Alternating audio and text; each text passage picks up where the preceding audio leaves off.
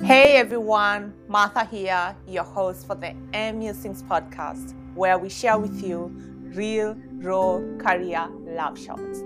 As always, sit back, relax, and enjoy this musing. But most importantly, don't forget to take one tiny little step at the end of it all.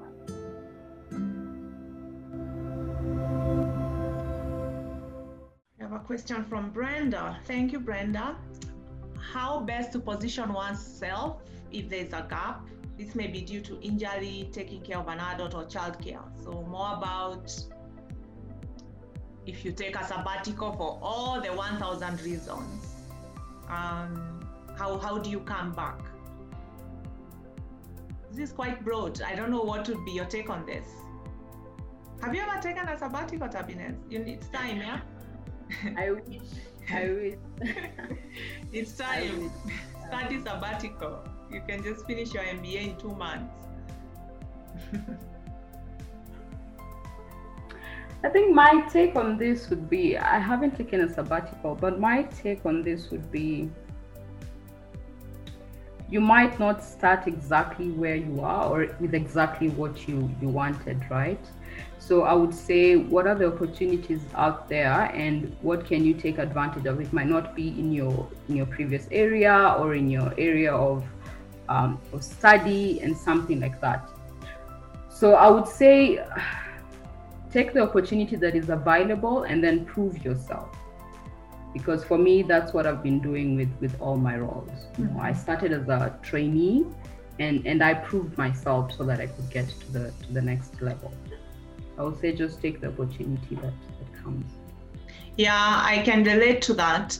There are so many ways of approaching this question of taking a break. Yeah, and there is not really a one fixed answer to it. I know, for example, one of my friends in the HR space who actually took, I think, 2 years off to take care of her kids when they were young. And then when she came back in a time where economy was really bad. So she was like, okay, she was already at management level. So she could easily have gotten a job for 150, 200K. But then she couldn't find a job. So she was like, but I need to get back to work. So what she did, she actually decided to start at entry level or assistant level in HR, and you're paid a third of that, 50K or something.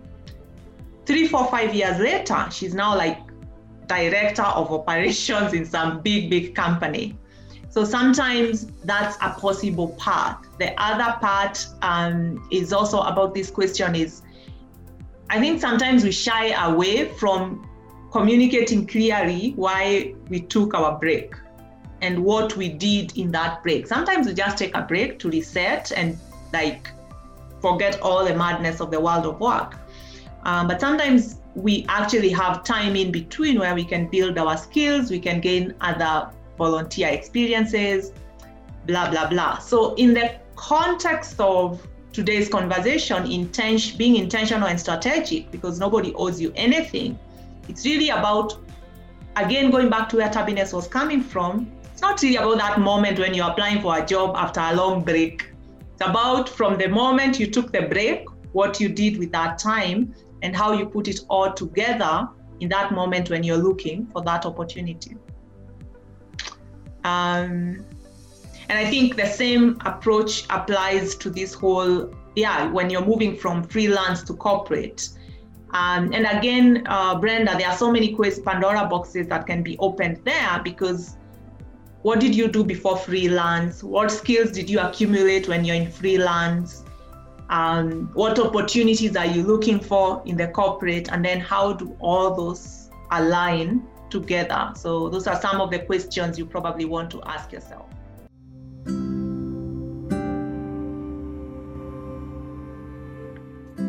That's it for today. Thank you so much for tuning in. And as always, don't forget to take that tiny little step. The question is, what are you gonna do?